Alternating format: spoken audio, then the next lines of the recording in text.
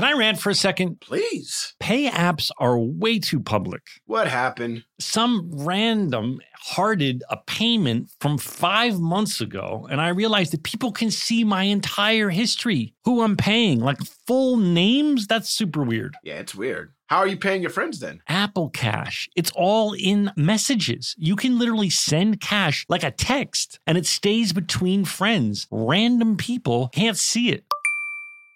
Did you just pay me $1 on Apple Cash? Shh. Services are provided by Green Dot Bank. Member FDIC. Terms apply. JLab Audio is personal tech designed for you that fits your life, looks cool, and offers surprisingly awesome value. Imagine the products and features you actually want and make sure the entire experience of owning them is a great one. A new legacy in sound. JLab's new luxury over-ear headphones, seamlessly blending innovation and lab-quality sound. Over here at Fake Doctors, Real Friends, we love our JLab audio headphones. They feature over 70 hours of playtime, 4 different colorways to choose from, and 3 noise control modes. Use Real Friends for 25% off your order. Visit jlab.com to find your kind of tech. Whether it's her first Mother's Day or her 40th, she deserves more. Shop tons of stunning on-trend jewelry for every budget at Diamonds Direct. Diamond fashion jewelry, beautiful birthstones, everyday pearls starting at just $200. Commemorate the real loves of her life with a gorgeous pendant featuring the birthstone of the one who made her mom. This Mother's Day, Diamonds Direct has everything you need to say thank you. Diamonds Direct. Your love, our passion. Online at diamondsdirect.com. Did you know that 46% of us don't take all our vacation days? Even though it's been proven that taking time off to play makes us more productive. In California, no matter where you go, you'll find play. Explore a redwood forest, immerse yourself in art galleries, or just park yourself in a beach chair and chill. Play is everywhere in California, so take some well-deserved playtime off and discover why California is the ultimate playground at visitcalifornia.com. We should start right off because I have some ideas. Go ahead, Johnny. Go ahead, Johnny. Because you guys have to grind this, and I'm so excited that some things occurred to me while I was watching this thing. Go ahead. I love it when you come on. You know why? Because you come prepared. You're as prepared as Donald and I. You're wound up. Well, I am. Look, going back and watching this, first of all, it's hard not to feel really proud of it. Yeah. And this one I thought deserved some backdrop because the one last week, 115, is a spectacular episode. Zach, you're particularly great in that episode with Sarah. And then the monologues with the shrink let the whole ensemble just shine. Right. And I busted my ass on those monologues because the writing was astonishing. And you notice there's no cuts. I mean, we were clearly all told It'd be oneers. Yeah, we were clearly, especially since Donald knew it, so we were clearly all told that there would be no cuts. But what I thought was really interesting, and maybe interesting for people listening, is a little bit of context. And what I mean is, because in this episode, it became clear to me just how gelled the ensemble is, whether it's Kenny and Judy, you and me, Zachy, Donald and Sarah. The thing is just watertight. And the reason is because I think, now, as we discussed already, 9/11 had already occurred. We're around about the middle of December here. And so what happened in New York, which I'll circle this back, was the New York Yankees lost the World Series in 7 games to the Arizona Diamondbacks. And the only reason that's relevant is because they lost, there was no ticker tape parade in New York City. So we were invited to the Thanksgiving parade in New York City, and it was the first taste of real rock star for all of us because we worked till Wednesday night till about 9:25, and this was a week or two before this episode. And then we were whisked off to LAX, where we occupied the entire front of first class. There was only one other person. There were only one other. That's right.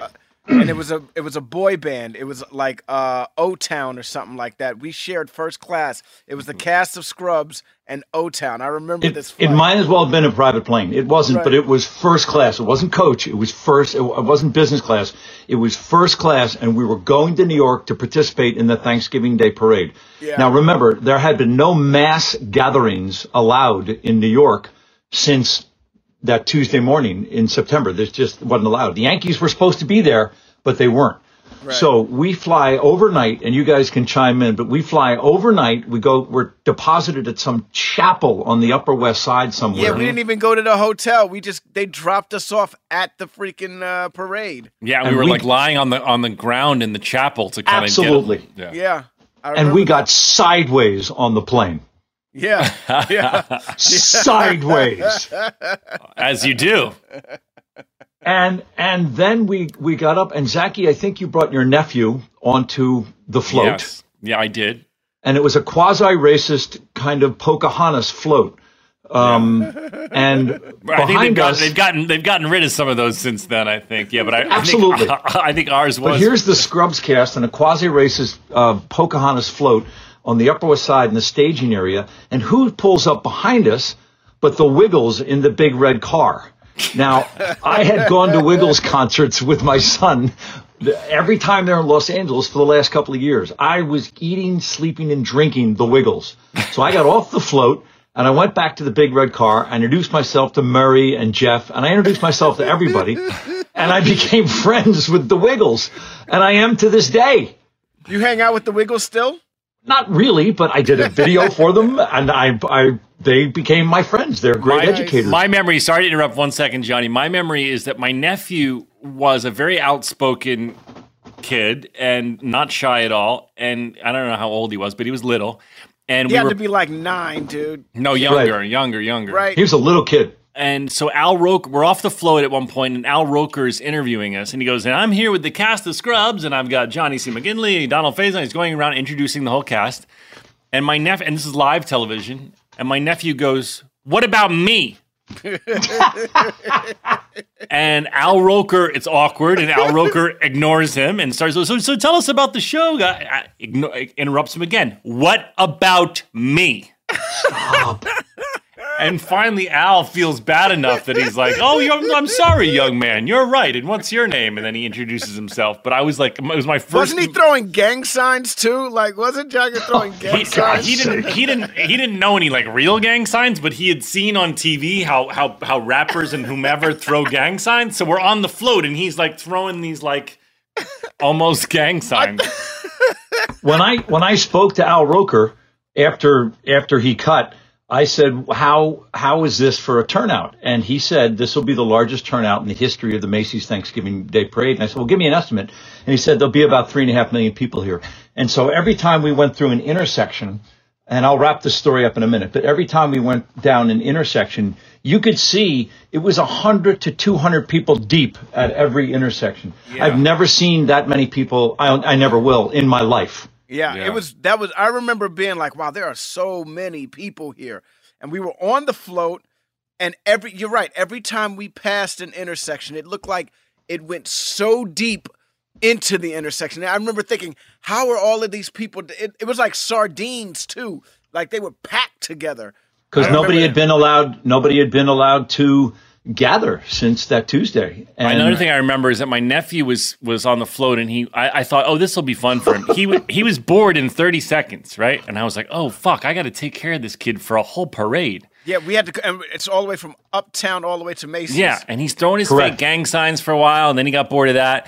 And then there was like an upstairs in the float. I don't know if it was like it was like in Pocahontas' head or something. Well, no, it was a multi-tiered ship. That, it was a boat. Yeah, but even like in the non-outside area, there was some spot he found, and then he went up there and he found bubble wrap, and I was like, okay, fucking bubble wrap will entertain him for a little while. Then he got over he was stomping on the bubble wrap, and I was like, I'm never having kids. This is like the worst. What about me? My only point bringing this up, and I'll circle it back, was that, and also remember, a couple of weeks earlier, actually about a month earlier, we had been picked up for the back nine. Right. And we ran around the hospital with our HUDs cut off. And so that meant you had paychecks until May, the first week of May or so. Right. Because in TV, you only get paid for episodes produced. Right. And so so you know, just let's explain to people who don't know, the show was picked up for the first 13 episodes, and they kind of see how you do in the ratings. And then if you do well enough in the ratings, you get the rest of the order, which is in business talk is called the back nine, meaning you get 9 more episodes. And we had been given that news about a month earlier, and we ran around the hospital like we'd won the Stanley Cup. I remember it vividly. That. Yeah, dude. Yeah. And my only point in this is that between getting picked up and now about 15 or 16 episodes into it, and I can see it in this episode as we'll discuss, but the ensemble is watertight. Whether it meant going on a trip together or getting picked up, people are starting to vibe off each other. And it's as clear as day when I was watching it. It's what Donald and Sarah are doing. As you guys know, I think the camera is an X-ray machine and it sees through all the bullshit. And what they're doing together, there's zero bullshit. And what Zach is doing at the end with Sarah in that on that cot, there's no bullshit. It's just tight and right. And I got a chill. It really got me. Chill too. You gave me a chill too, because I got to tell you, I didn't remember in that scene with Sarah what happened. I didn't know if it was going to turn romantic. I didn't know if I cried. I couldn't remember. And I was actually moved by the two of us because nothing happens. I agree. I agree. Like would happen in real life. You know, in the movies we'd kiss. In the movies I'd break down and cry. But in real life, two friends might just sit there in silence for a minute. And I just thought that was beautifully done. I think it's the real privilege of friendship when nothing does happen. So that I don't have to demonstrate to you anything and you don't have to demonstrate anything to me. And real friendship is when stuff is allowed, and it's a tricky verb to settle. Yeah. And you guys let it settle in front of the lens. And as we'll discuss, Will McKenzie, he just let the scene play. And the two actors, it's really lovely. And on a primetime comedy, it's spectacular. It's spectacular. Should we start the show? Yeah, but we should start the show. But I think Johnny, because of that beautiful prologue, should have the honor of counting us into the song. Johnny, please. 5, 6, 7, 8. Stories about a show we made. About a bunch of docs and nurses and a janitor who loved to hate. I said he's got stories that you all should know. So gather round to hear our Scrubs Rewatch show with Zach and Donald. So I've been using this Scrubs wiki, Johnny, that gives What is us... Scrubs? I've heard you reference it. By the way, you guys are killing this podcast. Well, we're having a lot of fun. What is Scrubs wiki? Scrubs wiki is if you just put in Scrubs wiki into the Google machine, it brings you up this this thing that I guess multiple fans or one fan has curated. It's on a website called fandom.com. I guess it's a place where fans can collect trivia and share stories, and it's a fan site. But someone, and I'm thinking it might be one person, has put a lot of work into this, because every episode it has the synopsis, it has recurring themes, it has guest stars, it has the famous quotes, and it has trivia from each episode. And today, and I often reference it, and today I went to look at the trivia, and the first line of trivia, it says, "Hi, Zach, ! Glad you're enjoying Scrubs Wiki. Have me on the podcast? ? Have Joelle search for my email." Wow. So I've been discovered by the curator of Scrubs Wiki as an avid fan, but I will have Joelle seek you out, and I have to tell you, you've done a fantastic job, because it's very useful. I can find out all sorts of trivia, like Kelso mentions Baxter for the very first time in this episode. There's a lot of trivia in here. There's a lot of interesting stuff. So I think, Joelle says she's going to track him down, and this fella knows a lot about Scrubs, so I think it might be fun to have him on. We can try and stump him. Well, let me get to you at early on at a minute or two in. You and Sarah in the batting cage. You, Zach. Yeah. Why is JD at the batting cage, Johnny? No, as Donald knows, no one says you don't even play sports. No one's ever said that in the history of the English language. Which is great writing, and you deliver it like you really know sports. But I'm and not you even... and Sarah in there, you redeem yourself from early on when you get bricks dropped on your head and you anticipated it. You don't anticipate the beanball in this. No, sir. And neither does Sarah. Yeah. Well, I got to tell you, I'm committed. Yeah, we did. I did not flinch. I was not going to let that happen again, Johnny. From that brick incident. It did not happen again. And it's hard to to anticipate to not anticipate a softball being thrown at your head. Well, you both did it, and as a result, it's Charlie Chaplin funny. But why is JD at the batting cages? He's not even with Turk. Yeah. Like it'd be one thing if he's with Turk. Like Turk made me come. I'm alone at the batting cages. Yeah, neither one of you play sports. Neither one of you play baseball. Neither one of you. Not a chance. In real life too. Dude, why? I think Sarah, like in high school, Sarah was like on the shot put team. Yeah. Who's on the shot put team? I've never heard Sarah talk about a single sport. Have you? Oh, skiing. She's a good snowboarder. Right? She's a damn good snowboarder, yeah. Yeah. Right. No, she's Canadian. I think that's a rule up there. You got to be able to ski or snowboard. But she, I just didn't understand that bit of writing. Mike Schwartz, we should say, was the writer of this episode, along with, as Johnny mentioned, Will McKenzie, who is an incredible director and directed a lot of people's favorite episode, the musical episode. Will McKenzie is famous on set for the way he says action. And cut.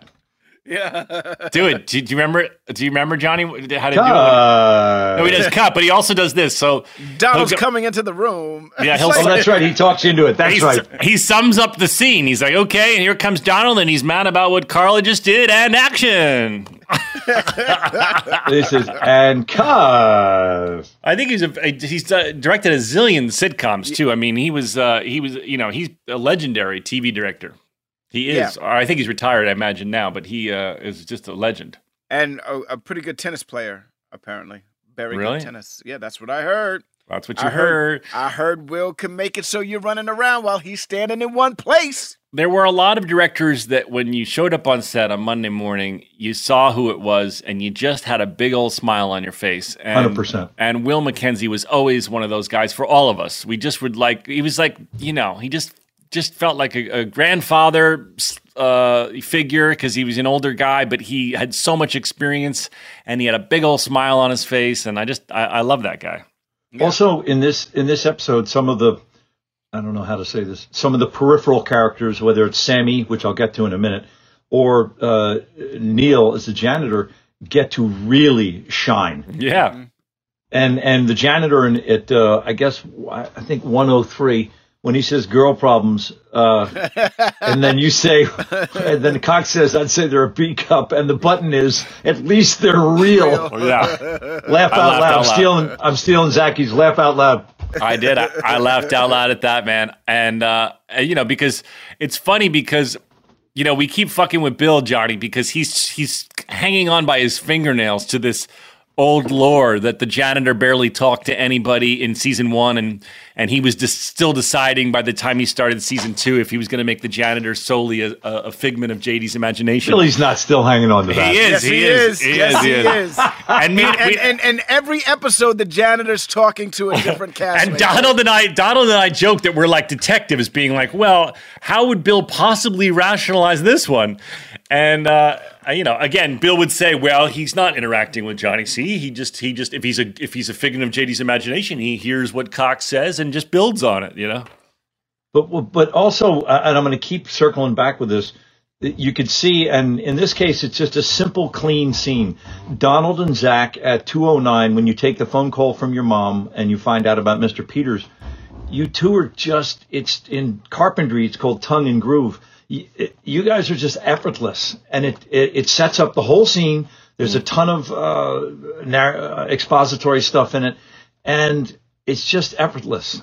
Yeah. And the scene plays, and it's only because of what you guys have become in those, I guess, 17 or 18 weeks by then. Yeah, I remember. Well, I don't remember any of this episode except for the handshake, and I had no idea.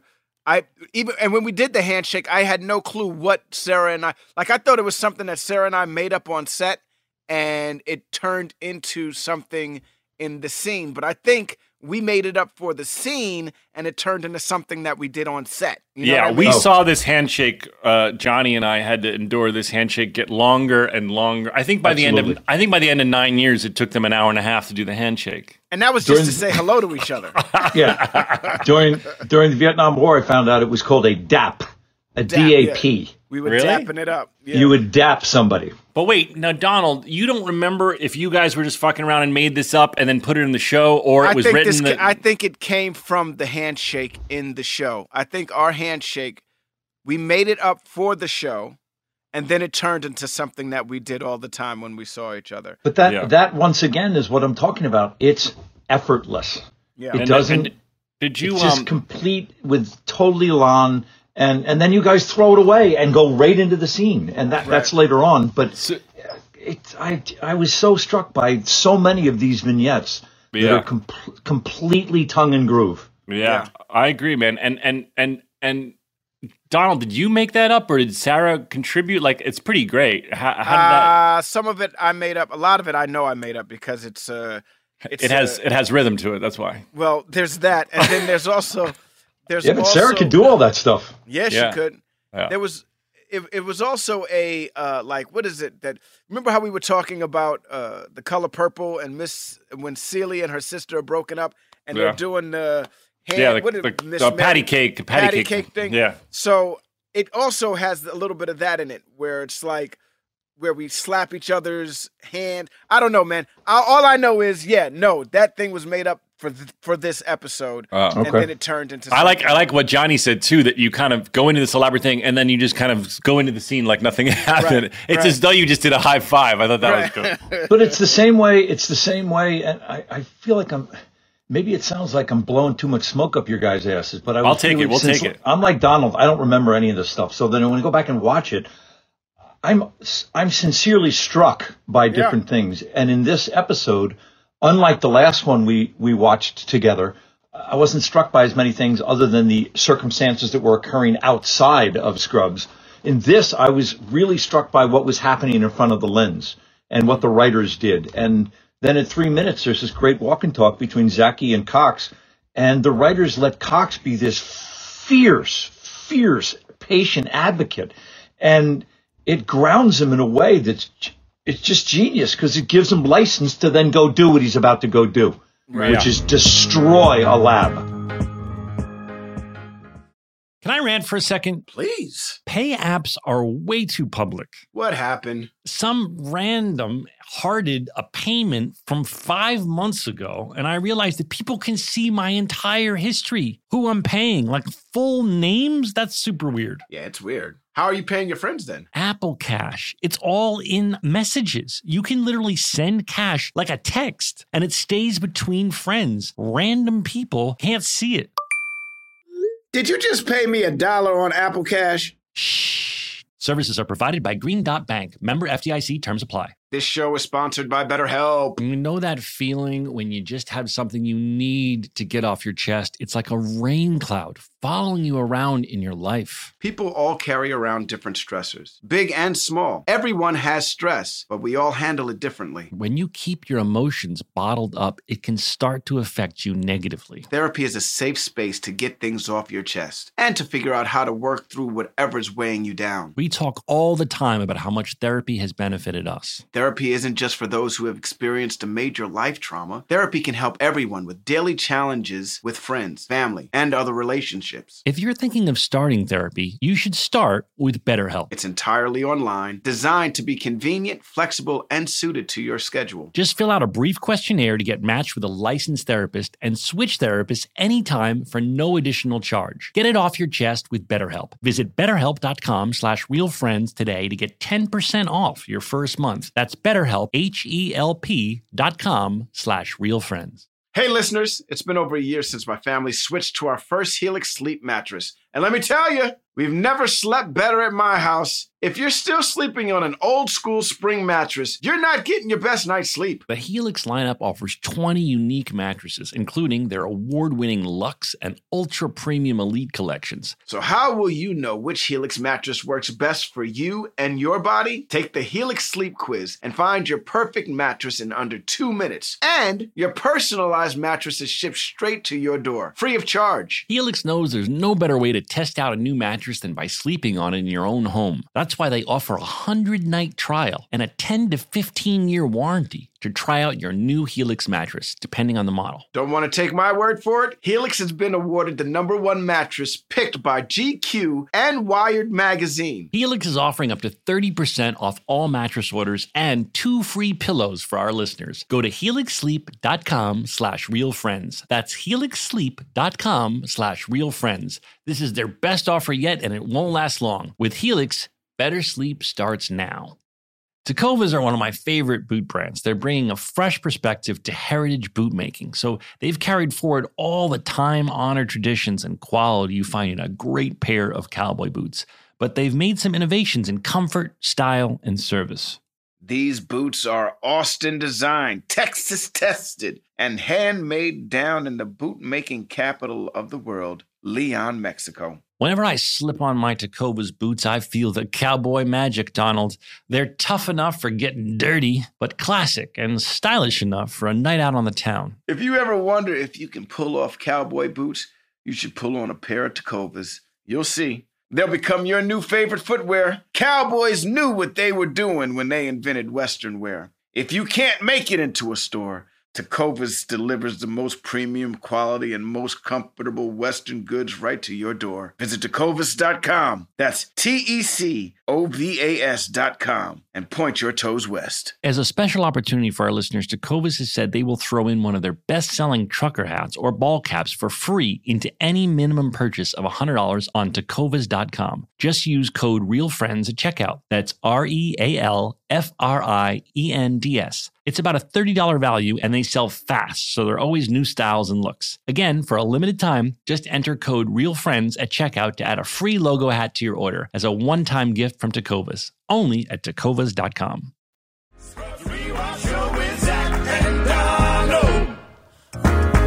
Now, this is the first time we really see Cox have this raw emotion, Johnny. I think that, you know, we had seen him be upset. There's the episode where he's just saying, JD, you need to have a life. I have no fucking life. But this is, you know, the first time we see how much pain this man has and how dedicated he is to his profession. So I just talk a bit about that, and of course destroying this lab. With Pappard in the background. With Charles Pappard. Charles Pappard, our Steadicam operator's back, is one of the lab techs. But I mean, do you remember that day trashing that lab? That must have been cathartic. I do, and I had been lucky enough in 1994, and lucky is in italics, to have been with Michael Caine, your actor in your lovely movie. Up in Valdez, Alaska, and with Steven Seagal directing an epic movie for Warner Brothers called On Deadly Ground. Steven was the director. Yeah. And I got to destroy a house, and halfway through it, I find a petrified walrus penis, which is called an usik. And so Whoa, slow down. You're going to not, right? You can't rush. You can't. The listeners have questions. How did you find don't worry, we're going to get back to destroying the lab, everybody. How did you know that it was a petrified walrus penis? I asked, there's this long phallus, and I asked the production designer, I said, what's this? And he goes, well, it's a petrified walrus penis. And I said, God almighty, just call action and get on my eye line. If you don't think that's coming in the frame, you're out of your mind. Look out, everybody. And so what my takeaway from destroying a house, just destroying it, was go slow. If you destroy a house or a lab too fast, the camera doesn't get it. It's just like, as Donald definitely knows, either taking or throwing a punch in front of the lens. Yeah. If you go too fast, the camera doesn't see it. Yeah, and it's the same with destroying a room. You got to go slow. And it's funny, Billy Will ramped it up to high speed for the throw through the window, because otherwise that stuff happens too fast and you don't get it. Yeah. And I'm sure, Zach, as a filmmaker, you know, unless you cover a fight or destroying something pretty meticulously, the lens misses it. And so my only thought in destroying that lab was take your time. Yeah. Well, when I watched that, I was like, how much trouble would Dr. Cox be in if he were to do that? And how much money did he just throw out the window by doing all of that? I know. I was thinking the same thing. I thought the same thing, too. I thought, like, do they have some system or no one's going to tell Kelso? Because, I mean, Carla implies that he freaks out at least once a year. Right. And I was like, does everyone sort of protect him? Because, you know, in the real world of a hospital, he'd be in a phenomenal amount of trouble for this. Yeah, I couldn't. That was the first thing I thought. And then I thought when Carla said he does this once a year, I was like, holy shit. yo, Cox is, it's clear that he's in pain, but he's in like a lot of pain. And to build it up to be able to just damage thousands of dollars of equipment, you know what I mean? You have to really be on that level of fuck it. I don't care anymore. I just he clearly doesn't care anymore. But they also really need Cox.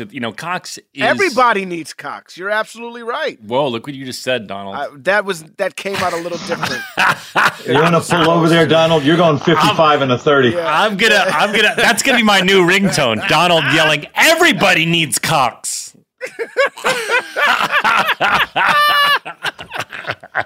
In the hospital. In the hospital, everybody needs Dr. and I meant Cox. the character. And then at 4:39, we get to see the janitor do medical jargon. Yeah. Yeah. And he kills it. Yeah. I remember. Well, that Neil auditioned for your part. You know that trivia, right, Johnny? Of course, but I mean, he's such a spectacular actor, but I'd never seen him do. You got to remember, all medical jargon is Latin based. So when you really get into it, you're just talking Latin. And so for the janitor just to peel out some Latin crushed me. By the way, I wondered if I think that might be the only time the janitor is ever in our apartment. I was going to ask that. Is this the only? We should ask Bill if he remembers putting the janitor in the apartment at any point. Okay. Donald has pulled the lever for an Ask Bill, Joel. Bill, you're not going to remember. I bet the guy on Wiki Scrubs knows better than you, but we're going to ask you. By the way, you know what we should do? We should also, Joel, that's what we should do with that guy. We should have an Ask Bill button, but we should have an also Ask the Scrubs Wiki guy. Oh, that's genius.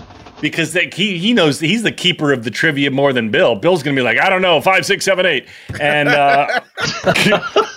Bill has found his what you talking about, Willis, Johnny. He's found his catchphrase. So now he just says 5, and the fans think it's hilarious. It is hilarious. He starts the theme song, and Donald and I have to stop the damn thing.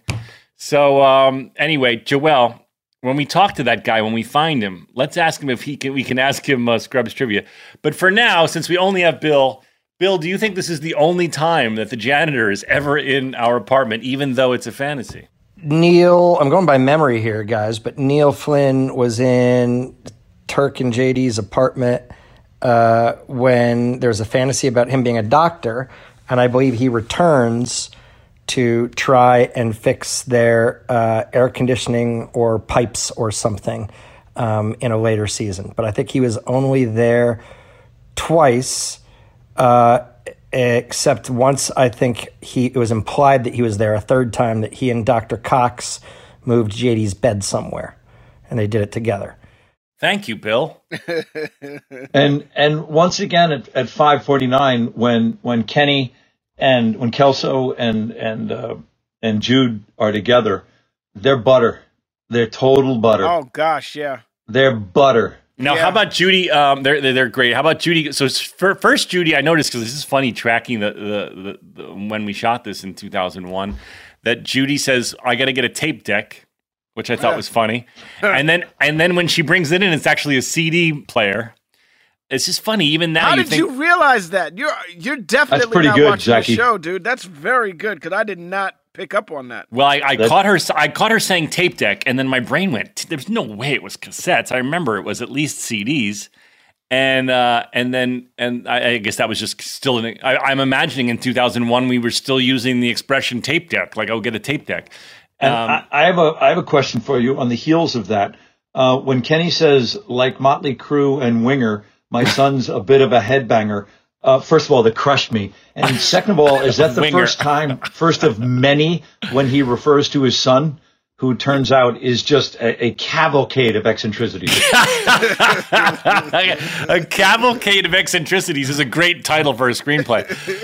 But that is funny. The Scrubs Wiki said it's the first time he mentions Baxter. I don't know if it's the first time his son comes up, but this might be the first time his son comes up in terms of being a cavalcade of eccentricities.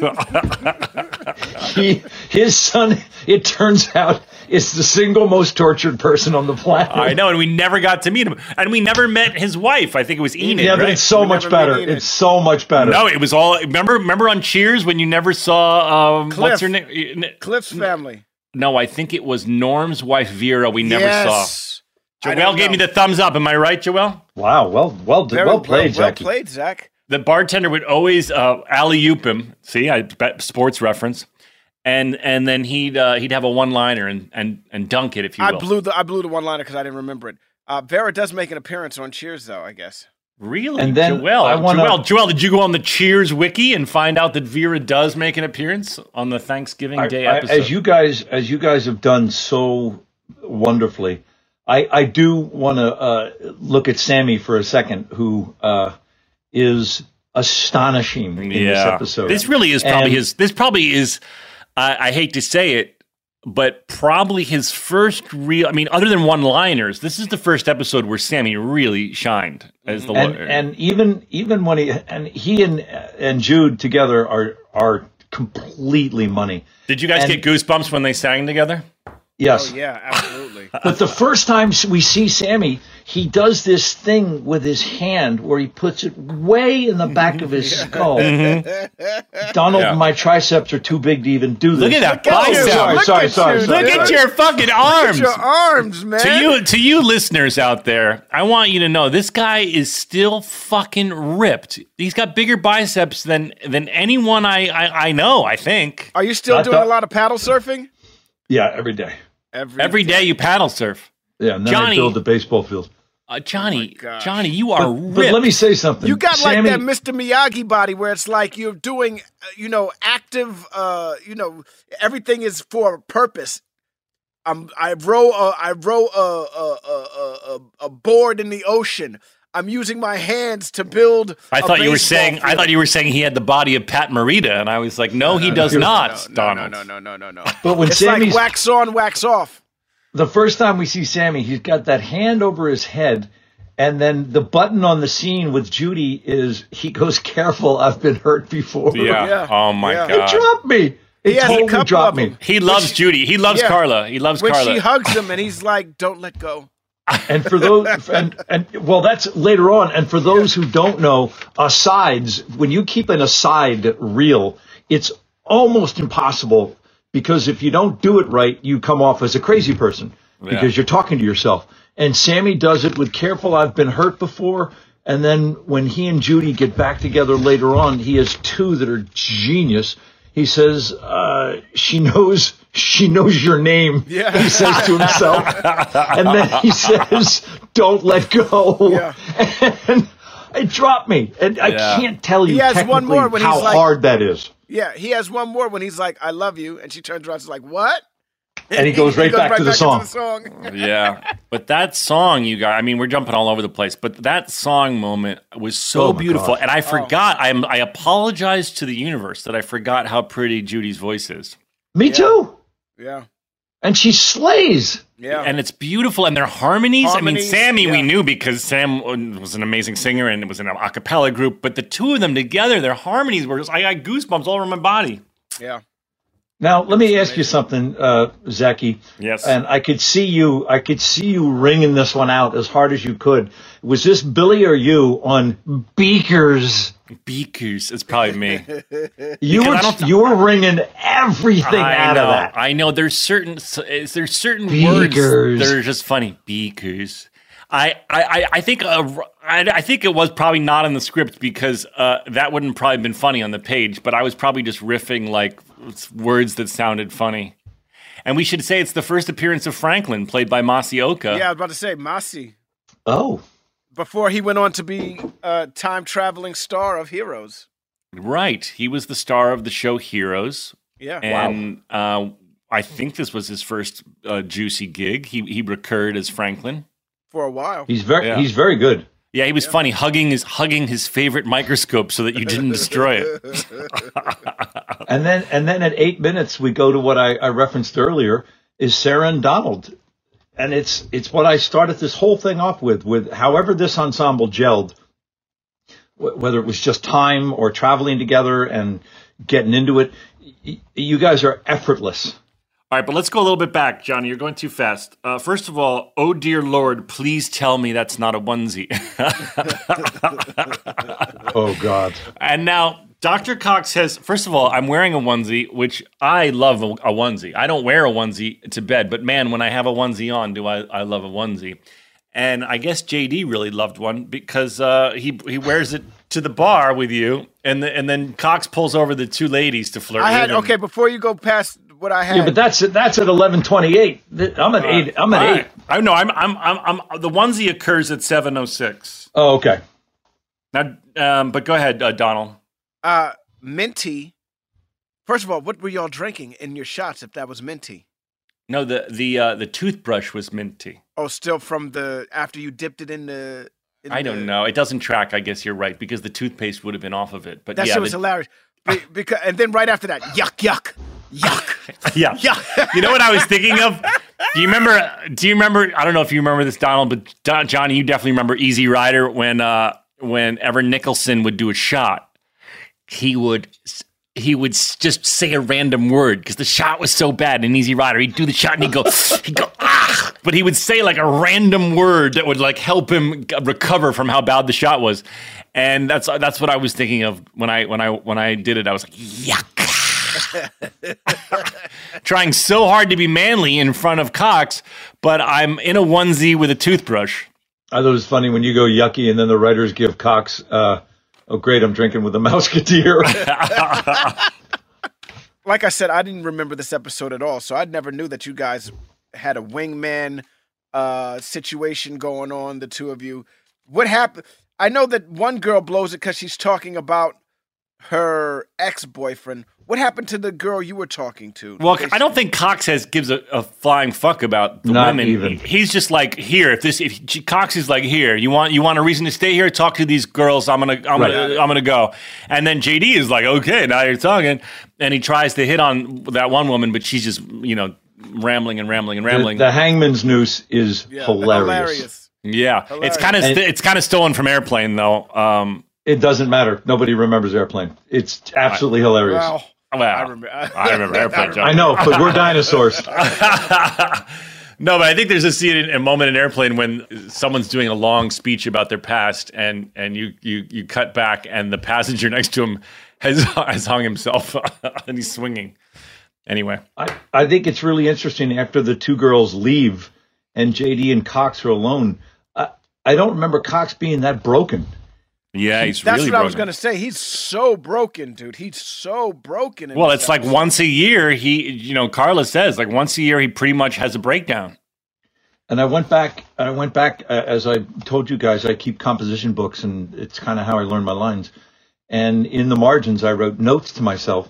And in that, the first gig, I'll digress for a second. The first gig I got to get at NYU was to understudy John Turturro in Danny in the Deep Blue Sea. And over at Circle Rep, which was maybe, I lived on Sullivan Street and Circle was on Bleecker. So it was maybe a half a block from my house. And I understudied John, and I was the assistant stage manager. So I helped call the lights and I made up the actors. But I had keys to the theater. And because it's just a two-hander means just two actors on stage. It was June Stein and John. And John went to do Desperately Seeking Susan after about 8 months. He wouldn't, it's 8 shows a week off Broadway, and he wouldn't go down. It's a very violent play. And so I had the keys to the theater. So every day I would walk and do circles on the stage because I had the keys, and I would do both actors' parts out loud a couple of times a day. And this was all fear-based. And you were afraid. Sorry, Johnny, you were afraid that you might have to go on, and you didn't want it. Yeah, I was scared to death. Yeah, I get it. And John finally went to go do Desperately Seeking Susan, and which every actor in New York wanted to be in. And so I got to take over for him for about a week. And there's a line that Danny has at the end of the play where he says, everything hurts. And I worked backwards in that play from everything hurts. And what that must mean for someone to actually say that everything hurts.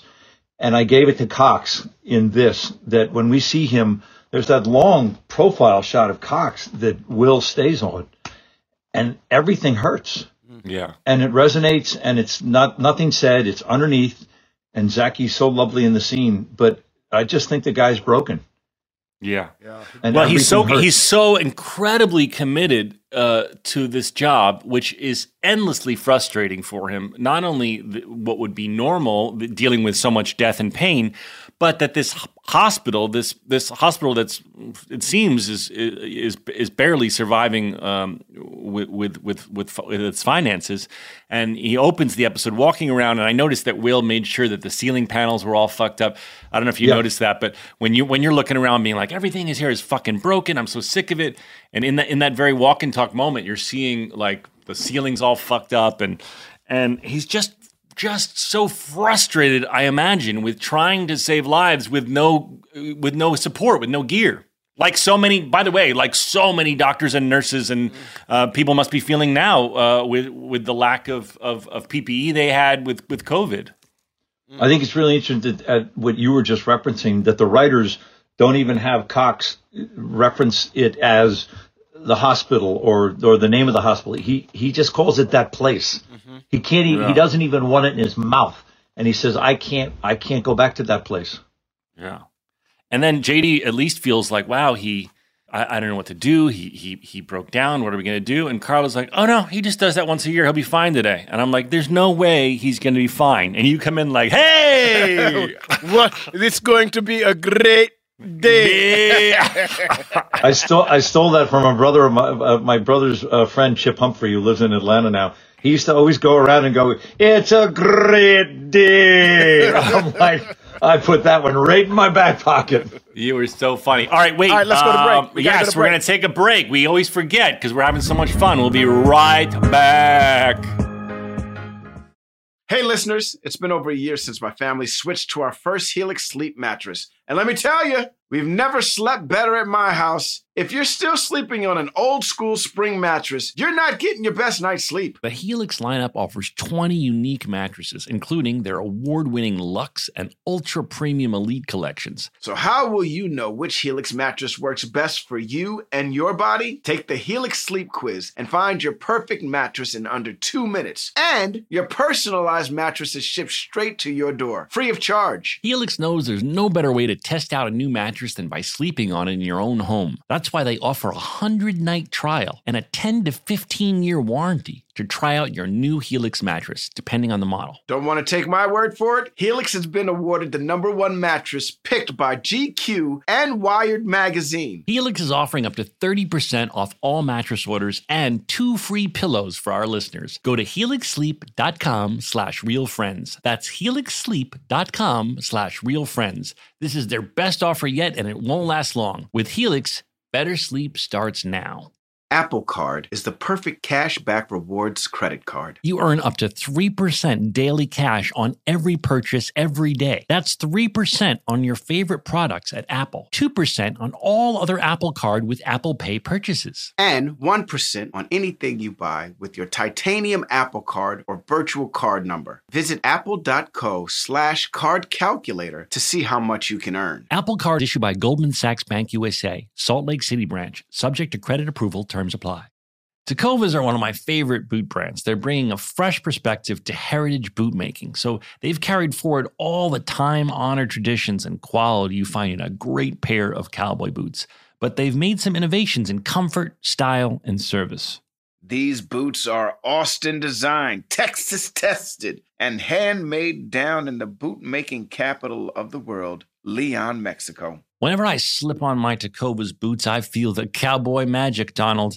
They're tough enough for getting dirty, but classic and stylish enough for a night out on the town. If you ever wonder if you can pull off cowboy boots, you should pull on a pair of Tecovas. You'll see. They'll become your new favorite footwear. Cowboys knew what they were doing when they invented Western wear. If you can't make it into a store, Tecovas delivers the most premium quality and most comfortable Western goods right to your door. Visit Tecovas.com. That's TECOVAS.com and point your toes west. As a special opportunity for our listeners, Tecovas has said they will throw in one of their best-selling trucker hats or ball caps for free into any minimum purchase of $100 on Tecovas.com. Just use code REALFRIENDS at checkout. That's REALFRIENDS.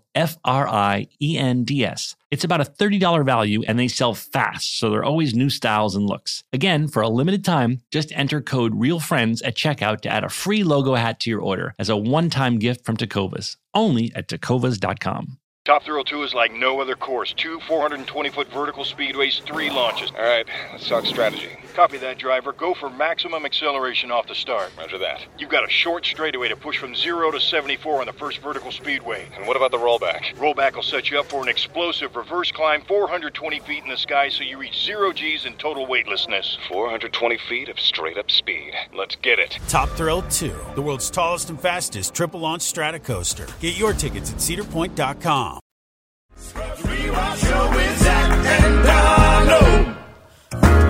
And we're back. See, Donald, you're giving the people what they want, which is the They asked for it, so I might as well give it to them, man. Lot of chatter on. We got to just digress for a moment. So much chatter on Instagram about the washcloth conversation. Well, that was a conversation that was real deal, Holyfield, man. Johnny, do you use a washcloth in the shower? We need to know. My wife wanted to make sure that before we get into Johnny using the washcloth, she wanted you guys all to know that yes, you are supposed to get rid of the washcloth after each you shower. Use it that one time. Right. Period. But you don't. I do. My wife wanted to. You don't. You don't. Your wife was like, "You better fucking tell him we changed the washcloth." There are too many fucking people listening to this podcast, Donald. You better tell him we changed the washcloth. No. I'm telling you right now. We changed the washcloths, baby. I told everybody. Baby, see, I told everybody, baby. It's taken care of. It's not like she listens to the show anyway. If you want, we can have Dan go back and re-edit that sentence into the original washcloth debate. It's out there. It's out there. Jesus, that was funny. Well, I just want you to know that in that episode we were talking about both what kind of merch we should have and the washcloth debate, and so now my whole Instagram feed was like, how about merch that says Team Washcloth on a washcloth? I love it. That destroyed. Also, somebody said, now look, man, if you know me, this is how I am. But listen, I accumulate a lot of spit in my mouth when I talk. So sometimes I might when I'm talking. Right. Listen, you asshole. That's how I talk. All right. Accept it. I just did it again. And if you got a problem with it, you can kiss my ass. All right. Which of course, for avid listeners, begs the question: which instructor did Donald have today? I know. Yes. Because he just went into aggressive guy. You're right, Johnny. Good call. I need to protect how I sound on this thing. Everybody had a problem with me saying, you know what I mean, and now somebody's talking about the way I slurp when I'm done with my sentences. Slurp. By the way, slurp. By the way, they have those fancy spit guards for the mic we could get you, right, Dan? We could, it's like a little circle that goes in front of the mic so you don't have to be spitting all over. I'm in my house. I don't need to do any of that. All right. Well, why don't you reach behind you and dab your mouth with some sweatpants? Sweatpants, fuck you, dude. Fuck you. Fuck you. Fuck you.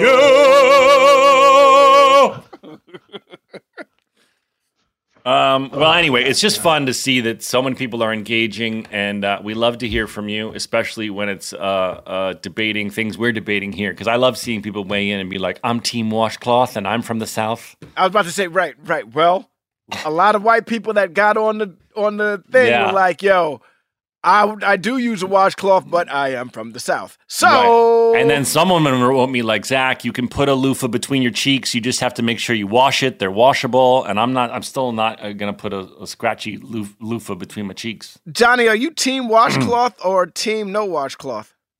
It's funny. I use washcloths at hotels. But not at home? But not at home. Well, I just surf. There's a shower I put in outside the building. And I just shower out there, and so no, there's no washcloths out there. Yeah, but in hotels, you use the washcloths. You know why he does? You know why he does? Because he doesn't have to worry about cleaning that fucking poo stain up. That also is a problem for me, Zach. I have a problem with your poo stain story now. Why? Dude. You're rehashing some shit right now, no pun intended. Do you have itchy butt Donald, like all day? Hold on. Do you have itchy butt all the time? No, you still don't understand what I'm saying. There's no way, dude. I do understand what you're saying. I don't have poo. If I were to swipe the washcloth down the outside of my balloon knot, there'd be no poo on it.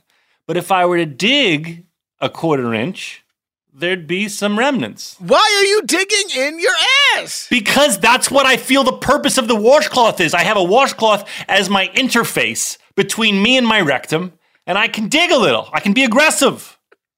Check my prostate while I'm in there. Do you guys not have the magic toilet seat that does the spray? I wish I had a bidet. Lucky, I'm going I to wish get I you had one a of those, bidet. Donald. I Oh, it's want a a seat. bidet. It's a seat you put on your No, toilet. it's a seat. It's not even a bidet. It's the most genius thing on the planet. Yeah. We got him at the design center at some invited event that we went to. Yeah. It just blasts a little. It's like a water pick for your anus.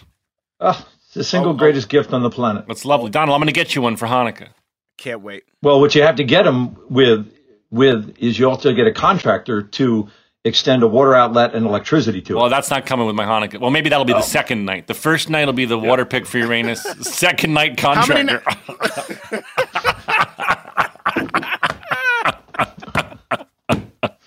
Could we get back to Laverne? Welcome back. Welcome back, Johnny. Welcome back to the show, guys. Johnny, this is what happens. By the way, when you're to you guys, when you're here, we can. I love that Johnny's already here, being like, "Can we get back to the episode?" dude. Which is what I'm the one who's always saying that. We've shit. tried to digress several times, and Johnny's like, but when Yeah. 6:02. I wanted it. Yeah. All right, let's talk about it. I thought in 12:52. I thought Billy likes to take a swipe at Zachy every once in a while. He always has. What did he do? And Laverne says, "You think so with those ears?" Yeah. And it's just and Zachy goes So fucked up. totally uncalled for. So fucked up. I must have done something that week that he wanted to take me down a notch for. 100%. I never really had my ears dissed before. I mean, obviously, I have a large nose, and I'm used. Anytime a caricature artist would draw me, it would be like 95% nose. So I'm used to that. But I never really had my ears dissed before Nurse Roberts went after them. Yeah, she took no small amount of pleasure in doing it too. No. Red Dawn, 1540. I've never seen Red Dawn. I don't know anything about Red Dawn. Are you fucking kidding me right now? You've never seen Red Dawn? No. Johnny, did you audition for John Red Milius? Dawn? No, I didn't? wasn't up to that speed yet. Well, there's a part in that. Well, you're probably way too young. I have no idea what Wolverines means. Please tell us. Okay, so the Russians in Red Dawn Yeah. attack America. Yeah, Colorado. Our trivia friend says there's a mistake in the episode. One of you guys says Michigan, but it's actually Colorado. Yeah, because Go the Michigan are the Wolverines. The college team Michigan are the Wolverines, but it actually takes place in Colorado. You're right. There you and go. they attack, and students are the rebellion. They wind up being like all the adults are gathered and put into concentration camps, and kids. Yeah, Harry Dean Stanton. Yeah, C. Thomas Howell, Charlie Sheen. Does it hold up? I mean, they Parts. tried to remake it and stuff like that. The action is amazing. Who's the older brother? Oh my gosh, Ghost. Well, Patrick is the hero. Swayze. Patrick Swayze. Yeah. Just so many people are in it. Right. This is the first movie that Jennifer Grey and Patrick Swayze did together. This is before Dirty Dancing. And Leah Thompson. Leah Thompson's in it also. What a cast. A lot of people went on to do Good other group of young things. actors. Yeah, It makes me think of another, before you explain it more, Taps. We were talking about Taps the other day. Do you guys remember that Bunch of movie? good actors. Yeah. A lot of At genius. Valley Forge Military Academy. Yeah, and a lot of amazing actors. It was their first big thing. Sean, including, Sean and Tom Cruise. Yeah. Yep. But anyway, go back to the plot of Wolverine. So the kids fight back. The kids and the school that the kids, they're all like on the football team and stuff like that. And the football team of the school is called the Wolverines. And so when they're in the fight with the Russians, their victory cry is Wolverines. Their battle cry is Wolverines. Like if G.I. Joe was Yo Joe, theirs was Wolverines. Right. Okay, got it. And in the world of Scrubs, Elliot knows this movie. I don't believe it, but I believe Turk knows it. I don't believe Well, Elliot. Turk would know it, so therefore JD would know it. Right, but Elliot walks in like, oh, I forget the homework assignment. Let's watch Red Dawn. I'm like, come on, buddy. I'd love to. Yeah, but When it's I was a also kid, great. I used to love that movie. Again, you guys both throw the gesture away, and it's great when Zachy comes in and goes, "Yeah, Wolverines," and he just throws it away, and Sarah does too, and it's great. You know, when I was first watching this episode, before I got through it, I was like, what a dick Turk is for inviting my newly ex-girlfriend over to do a homework assignment at the fucking living room table. But he knew it had to be done. Yeah, Well, but then he comes correct. There's a great thing later on at 10:45 that Donald does this great thing where Sarah goes, "You and I can still hang out," and Donald goes, "No, he's my best friend. Either you fix it, or," and then there's an ellipsis. And for all of us who have had divorced friends or friends who have broken up, it's the way Donald lays it out. You can't have both. It's never, you got to be friends with either the husband or the wife. You can't have both. It doesn't work. People always choose a side, don't they? 100%. You have to. Yeah. Yeah, there's no in between. You can't stay in between.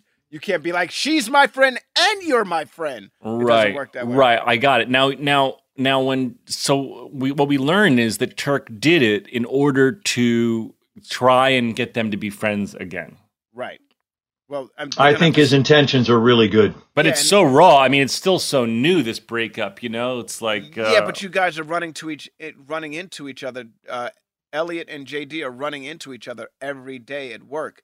And there's all of this animosity towards each other. Yeah, it's how the show opens up. I felt sad about it. I have to say, I guess these old feelings of being so invested in these characters came up. And of course, I'm sure... memories of times in my own life of this stage of a relationship. And I don't know, I was so invested that I genuinely was feeling sad for these two characters and how they clearly love each other so much. And as we learned in the series, they ultimately choose each other. But that awkwardness of trying to be friends and having mutual friends and working together. I mean, what a nightmare. Yeah, but what you just said pays off in the final, before you guys go up on the roof and throw watermelons. When you guys are on that cot, Zachy, your truth is that it made you genuinely sad, and it resonates. It absolutely jumps into the lens, and it resonates, and it's so lovely. I think I had There's nothing demonstrative. There's nothing showy. It's just this guy's sad, and sad sucks sometimes. I think that was easy to play because it was real. And I think I had so much love for Sarah, and I just, I could just play in my heart that we weren't going to be friends anymore, and it was just easy to tap into, Right. I hear you. It showed. It was very good. I really, when in the beginning of the episode, when JD says my teacher died, I was like, oh, this is going to be the problem of the episode. And then when, Johnny, when Cox goes into this rant, I was like, no, this is the problem of the episode. And then how you bring it full circle, it's always brought back to one, right? And with our show. So at the end of it all, you remind him, didn't you tell me about your teacher that, just passed away? How are you going to deal with that? Because I know you're trying to hide it. What did you do when you found out your teacher died? Oh, that's right. You made a joke. That shit stings inside. And if you hold on to it and if you don't have an outlet, you wind up doing what I did. You know what I mean? And there's not a bunch of people at this hospital that are going to protect you the way they protect me. That's the honest to goodness truth. Yeah, so get this shit out. You know what I mean? That was well said. I believe that too. I mean, I feel like I do that in life. I try and dissipate the emotion by making a joke. And then you're all which is fine. It's a coping mechanism. But then you're letting that shit fester and build up. Yeah. And then Johnny and Cox is saying, like, look what happens if you let it build for 364 days. You fucking destroy Franklin's lab. And I wrote in my notebook, because I'd had about a ongoing 20-year art crush on a Welsh poet named Dylan Thomas. And I didn't have the spine to go down to the writer's room and ask Billy if I could put this in, but I did put it in the margins. The poem that do not go gently into that good night, rage against the dying of the light. And that informs everything I'm telling Zachy in that scene, that you don't go gently into the good night. Rage against the dying of the light. Oh, I got a chill.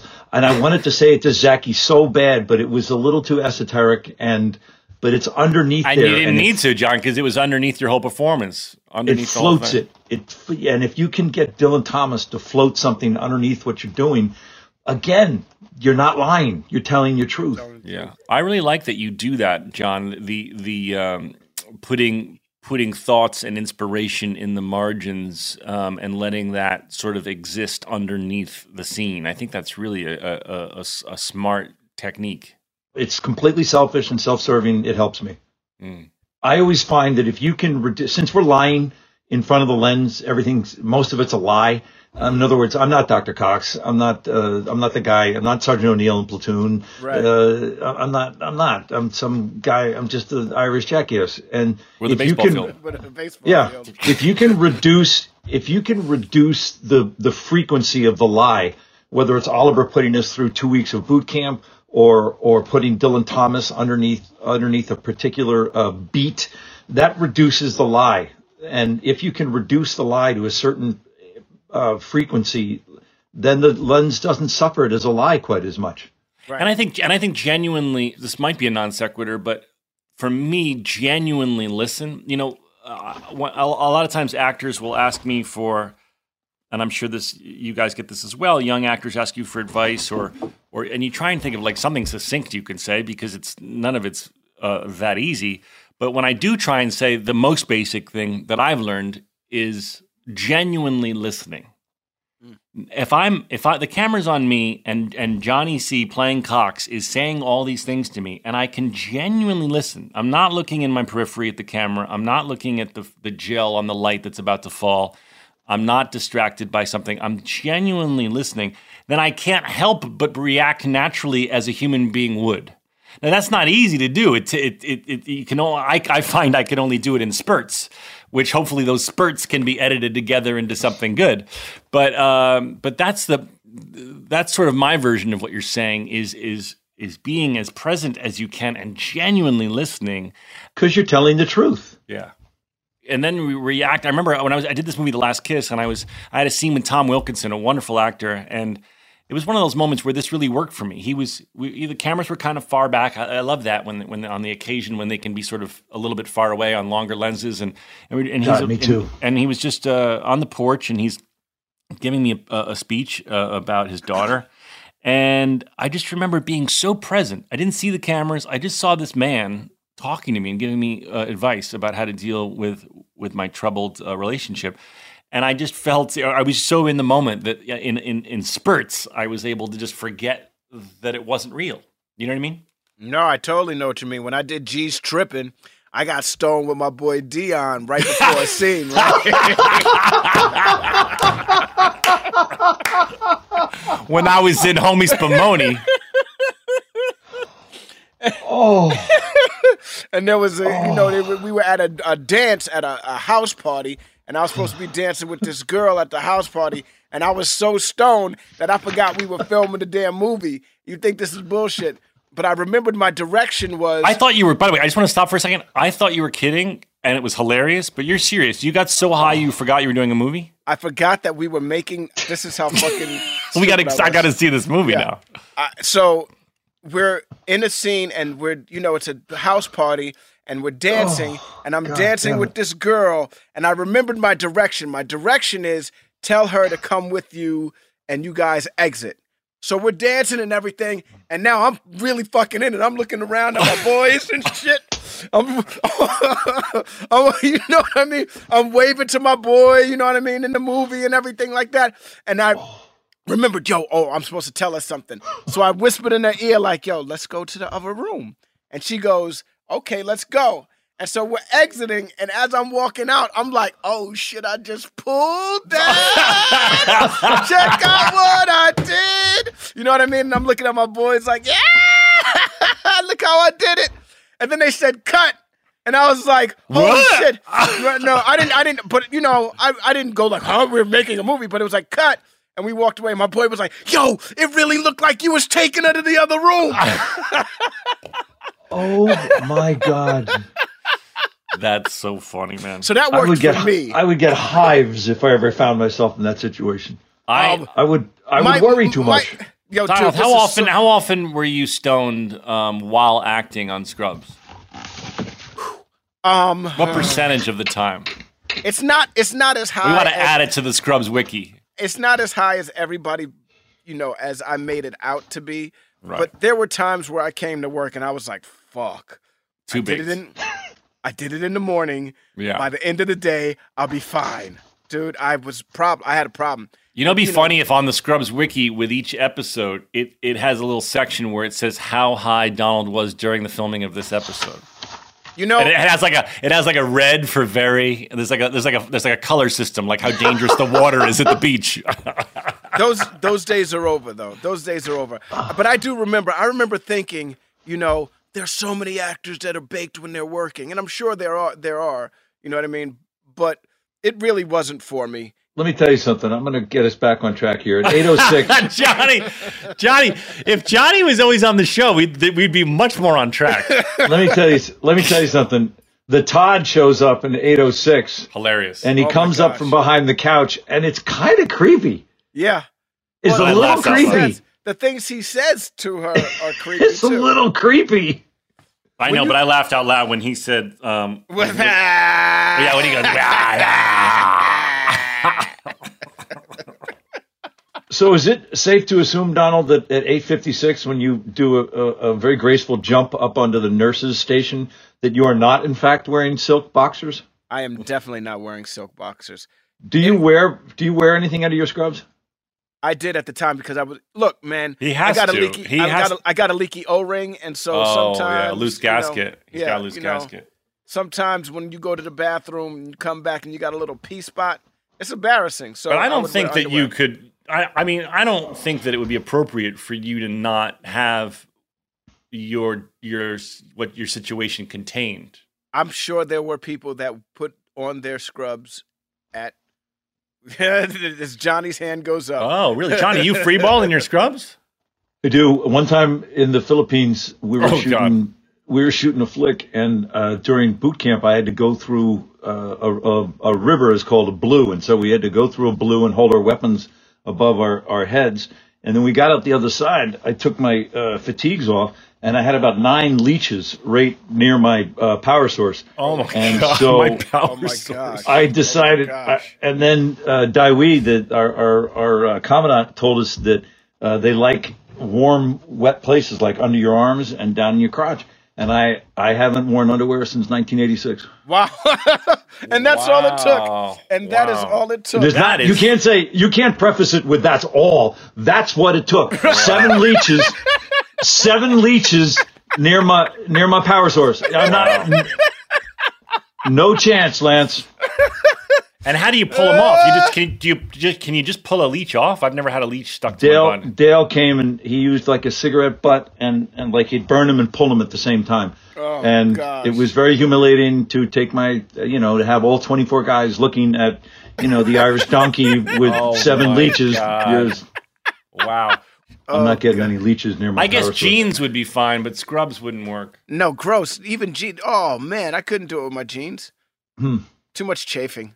All right, should we get back to the episode, guys? Are you boxers or tighty? What do you guys? I'm straight up boxers, dude.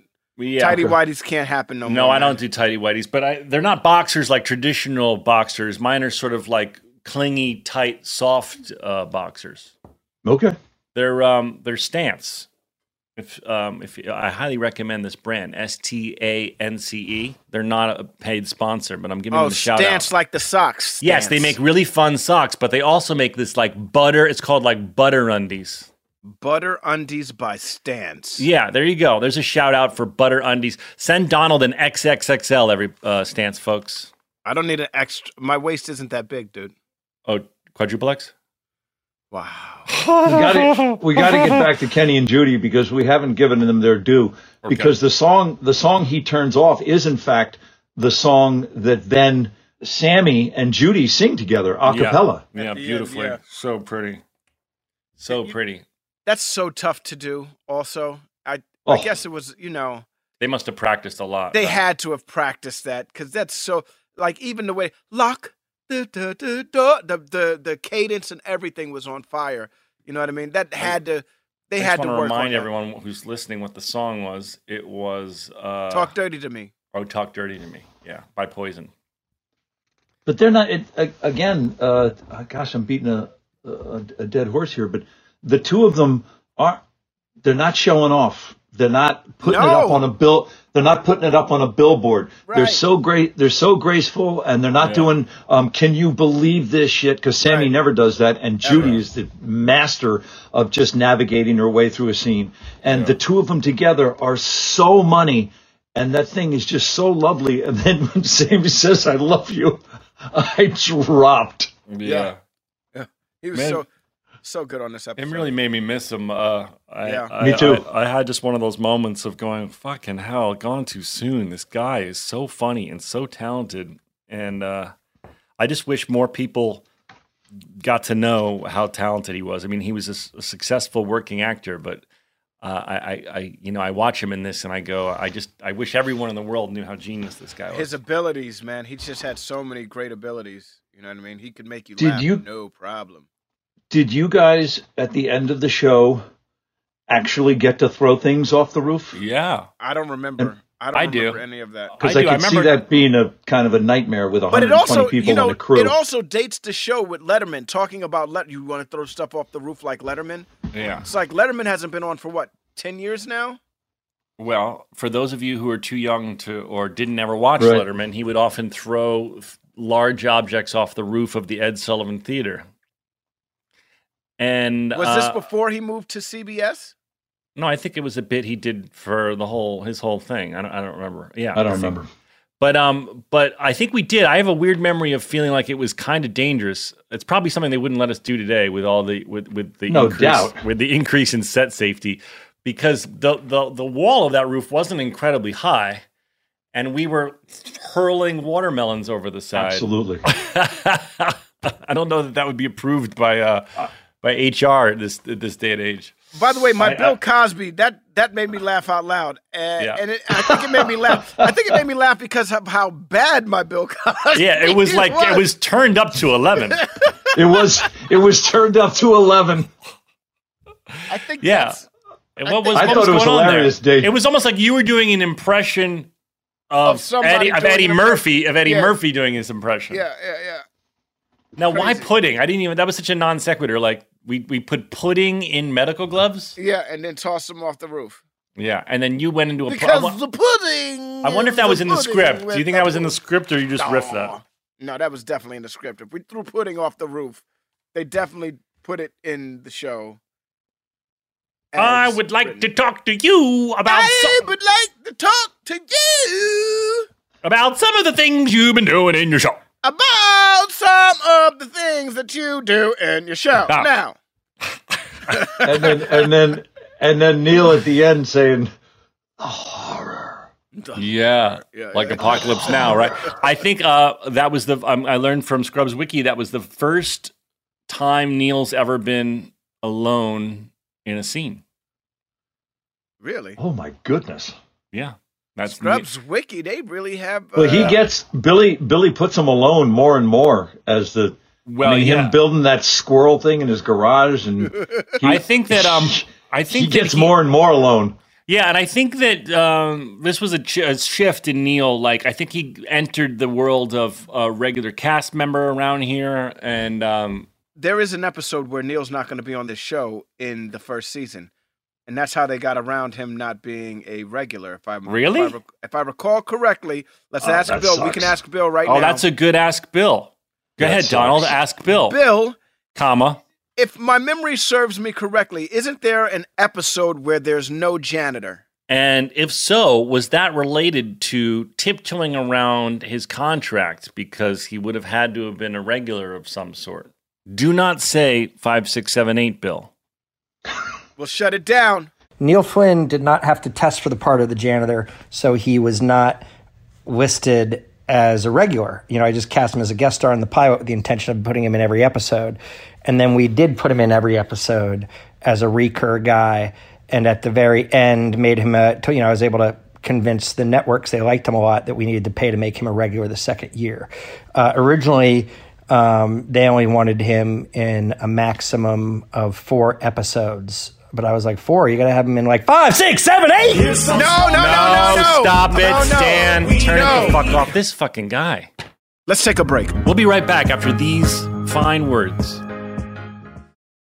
Hey, listeners, it's been over a year since my family switched to our first Helix sleep mattress. And let me tell you, we've never slept better at my house. If you're still sleeping on an old school spring mattress, you're not getting your best night's sleep. The Helix lineup offers 20 unique mattresses, including their award-winning Luxe and Ultra Premium Elite collections. So how will you know which Helix mattress works best for you and your body? Take the Helix Sleep Quiz and find your perfect mattress in under 2 minutes. And your personalized mattress is shipped straight to your door, free of charge. Helix knows there's no better way to test out a new mattress than by sleeping on it in your own home. That's why they offer a 100-night trial and a 10 to 15-year warranty to try out your new Helix mattress, depending on the model. Don't want to take my word for it? Helix has been awarded the #1 mattress picked by GQ and Wired Magazine. Helix is offering up to 30% off all mattress orders and 2 free pillows for our listeners. Go to helixsleep.com/realfriends. That's helixsleep.com/realfriends.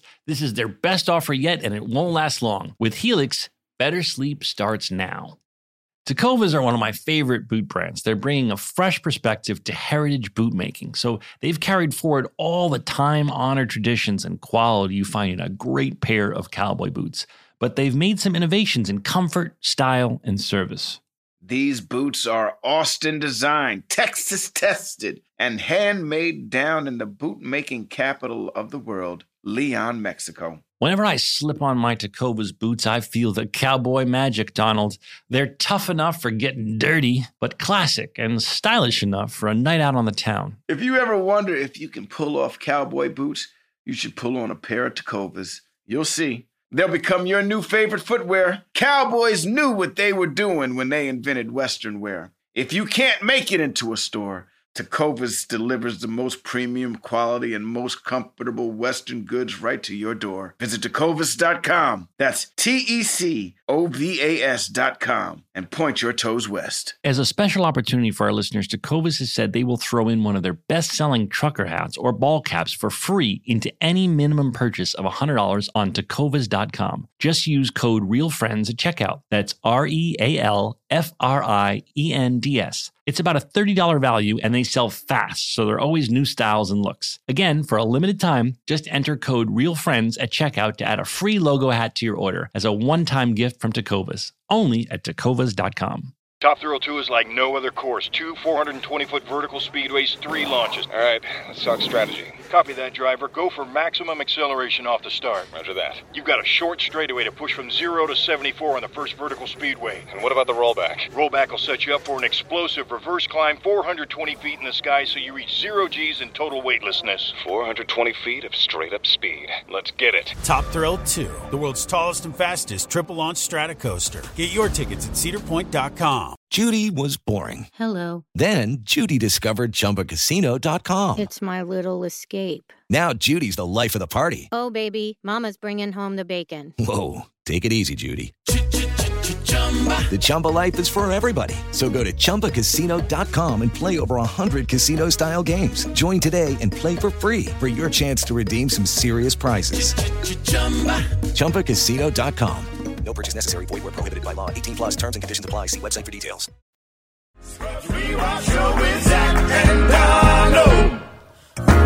Hi. We're back in. Hello. Aloha. We're back in. Hi, Jeremy. After a quick pee break, we're back. Joelle, introduce us. It's Jeremy Lee. Nailed it. There's our Jeremy. You got the Oprah introduction. It's a sacred right that only some Jeremy, people get. are you in an office? I'm in my home office right now. Yeah. Well, It Jeremy. looks like a office building. Okay, Oprah, can you chill for 2 seconds? Jeremy. I will do that, Zach Braff. Oh my God! You get a car. Jeremy, tell us. You have a special day to be on the podcast because the living legend, Johnny C. McGinley has joined us. So, do you have a question for 3 of the cast members of the TV show Scrubs? I do have a question. If I don't mind, just a quick background. I work with children with autism. And so we actually did research at my wonderful company and nonprofit Autism Partnership Foundation to research if we could change a kid with autism to like social things, not just toys or food.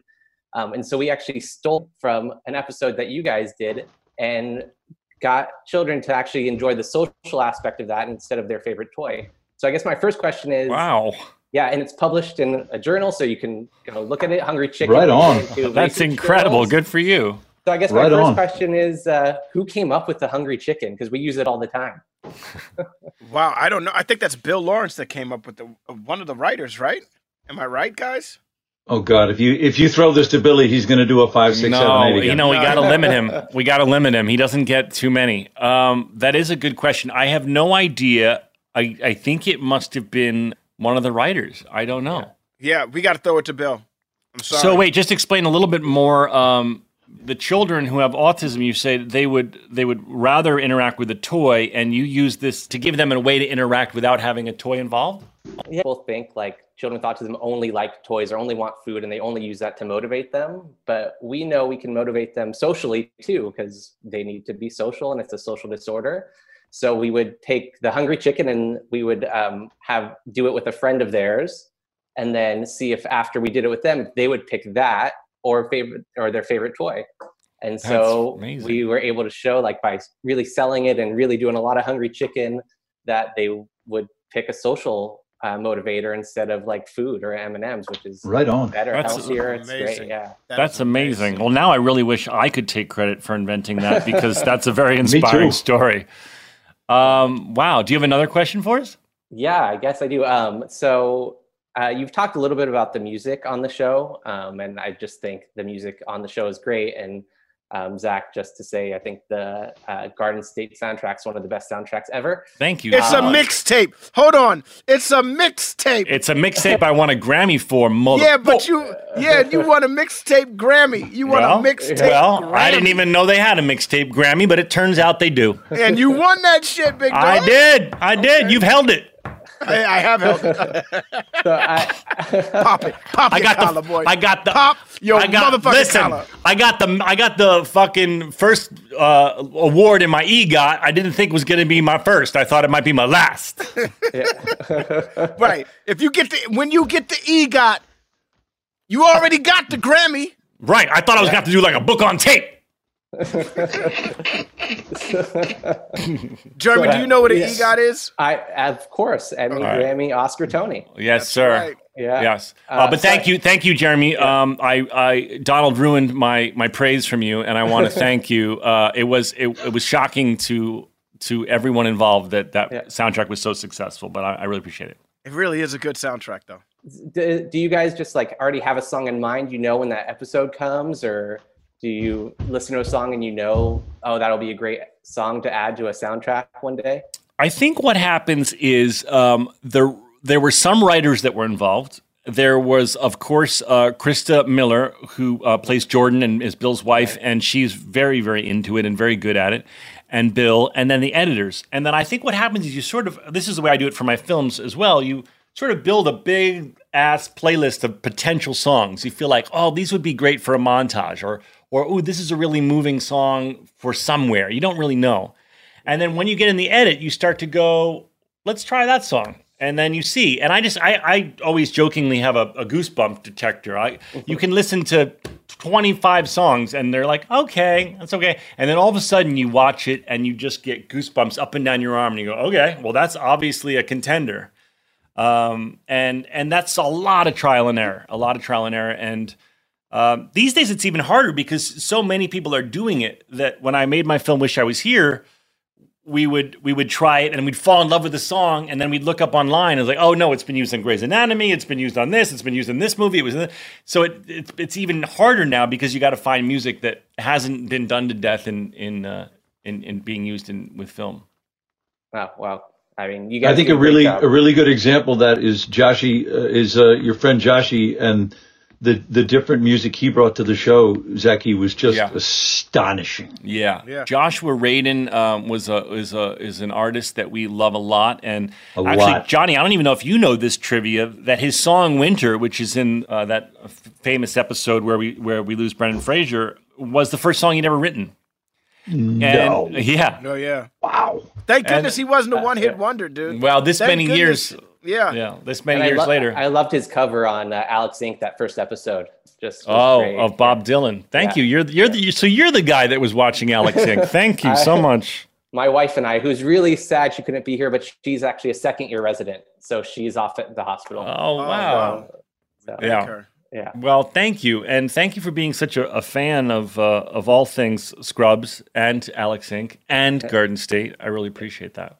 And all you guys. You guys are amazing. Man, you don't even know my name. That was Jeremy! No, we were just watching Can't Hardly Wait. My wife is not from America. We were watching Can't Hardly Wait. Go she's on. never seen it. And I forgot you were in it. Oh my gosh, that's the best way to. That's great. That's great. It was going right. It was going right, and then you were like, He's but like, I forgot. he's like, I But turned to my forgot. wife and I was like, did you remember that Taye Diggs is in this movie?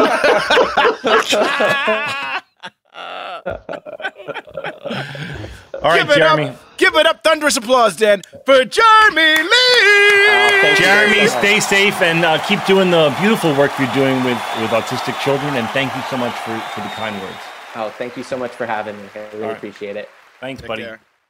Well, guys, I think we did it. We've gone long. The people seem to love it. Whenever I say, I've gotten a lot of chatter on my Insta saying, "Stop saying you've gone too long. We don't want you guys to stop." But we want to. I had a great acting teacher who used to say, "Give them 10 minutes less than they want." Was this great acting teacher that you have ever on Scrubs? Yes. By the way, did you know that, dude? Come on, man. I thought you may have forgotten with your stoner brain. Who was your acting teacher, and who did he or she play on Scrubs? I had the privilege to work with Zach's acting teacher. David whole Downs. episode. Yeah, David Downs. I worked. And who did David play? He played the one whose kid was in a coma or broke his. I don't remember. Who I he directed played. the episode. This wasn't the epic Heather Graham one, was it? No, it wasn't. It was like he broke his son either broke his back or I forget what it was, but he asked me to be honest with him. Right. And he was like his one line, I remember the part of the interaction we had, he said to me, "Do you shave your head because it's cool or because you're bald?" And I go, "Bald." Yeah. It was a really good episode. We'll have to figure out what it was. But David Downs was my acting teacher at Northwestern and I'll be darned. Also a beautiful actor. And so I had him do a guest star on Scrubs. Yes. I always feel like one of the great gifts of being Mr. on Bolger. Sorry. Mr. Bolger. either a hit show or producing a movie is throwing talented friends, not just random friends, talented friends, putting them on your piece.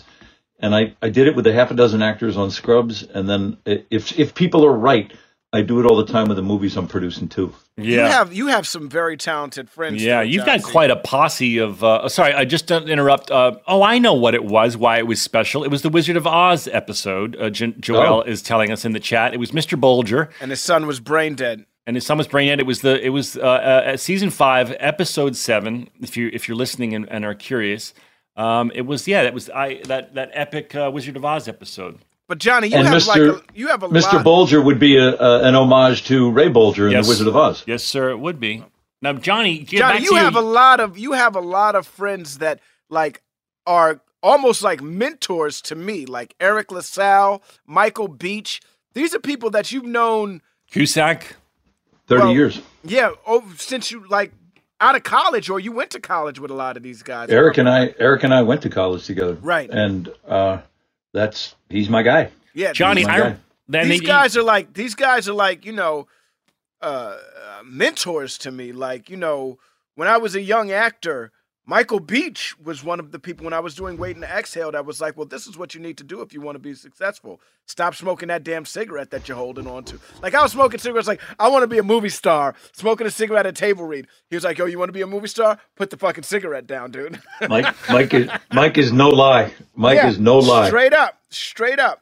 Johnny, I remember I was thinking the other day, you were on a movie, a big movie, The one that took place at the motel with Cusack and All at Night. Oh, Identity. Jim Mangold directed. Identity, and it's a really good movie. I recommend to you. I liked it a lot. But I was good cast. I remember you said you want to come visit the set because the set was really cool. Even though it looks like it's all outside, it was all in a giant soundstage. It sure was, and it was all pissing rain the whole time. And you said you gotta come see this set. It's really cool. And I was like, I can't believe I'm allowed to. And I came to visit you one day on set, and it was just so cool. And I thought of that because I know a bunch of your buddies. You know, it feels like you and your posse often cast each other in each other's films. I think if your posse's talented, I mean, there's some outliers, but then yeah, good on you. It's gonna make life easier. I like that too. I like to use the same people over and over again. But you didn't use Donald in Garden State. Oh Jesus! Here we go. Johnny. Thank you, Johnny. Oh God! Thank you, Johnny. Thank you very much. Like Oliver Stone used John C. McGinley in so many times. He's ever made. You would think that Zach Braff would take a, you know what I mean? Like, you know, I want you to be the Johnny C. McGinley to my Oliver Stone. You say that now. But I don't think. How many movies did you do with him, John? 6. Wow, that's Jeez. Incredible. Jeez. And there's 6 of the best. Yep. What about Talk Radio? I was thinking about you in Talk Radio the other day. I was thinking about you in 7. For those of you who don't remember, Johnny's in one of my favorite movies, 7. I love that movie. Take the shot. And then Johnny, you go. I don't know if you improv. Did you improv this when you go? Somebody call somebody. I did improv that. That was incredible. He's in the chopper right when the shit goes down with the "What's in the box? What's in the box?" And then David gave us as much rope as we wanted to hang ourselves with. He lets the actors run, and then he'll chop it together in post. But he lets you run. There were 2 scenes. So you're in the chopper, but you're also in when they bum rush the room too, right? Yeah, with the emaciated guy. Yeah. Oh.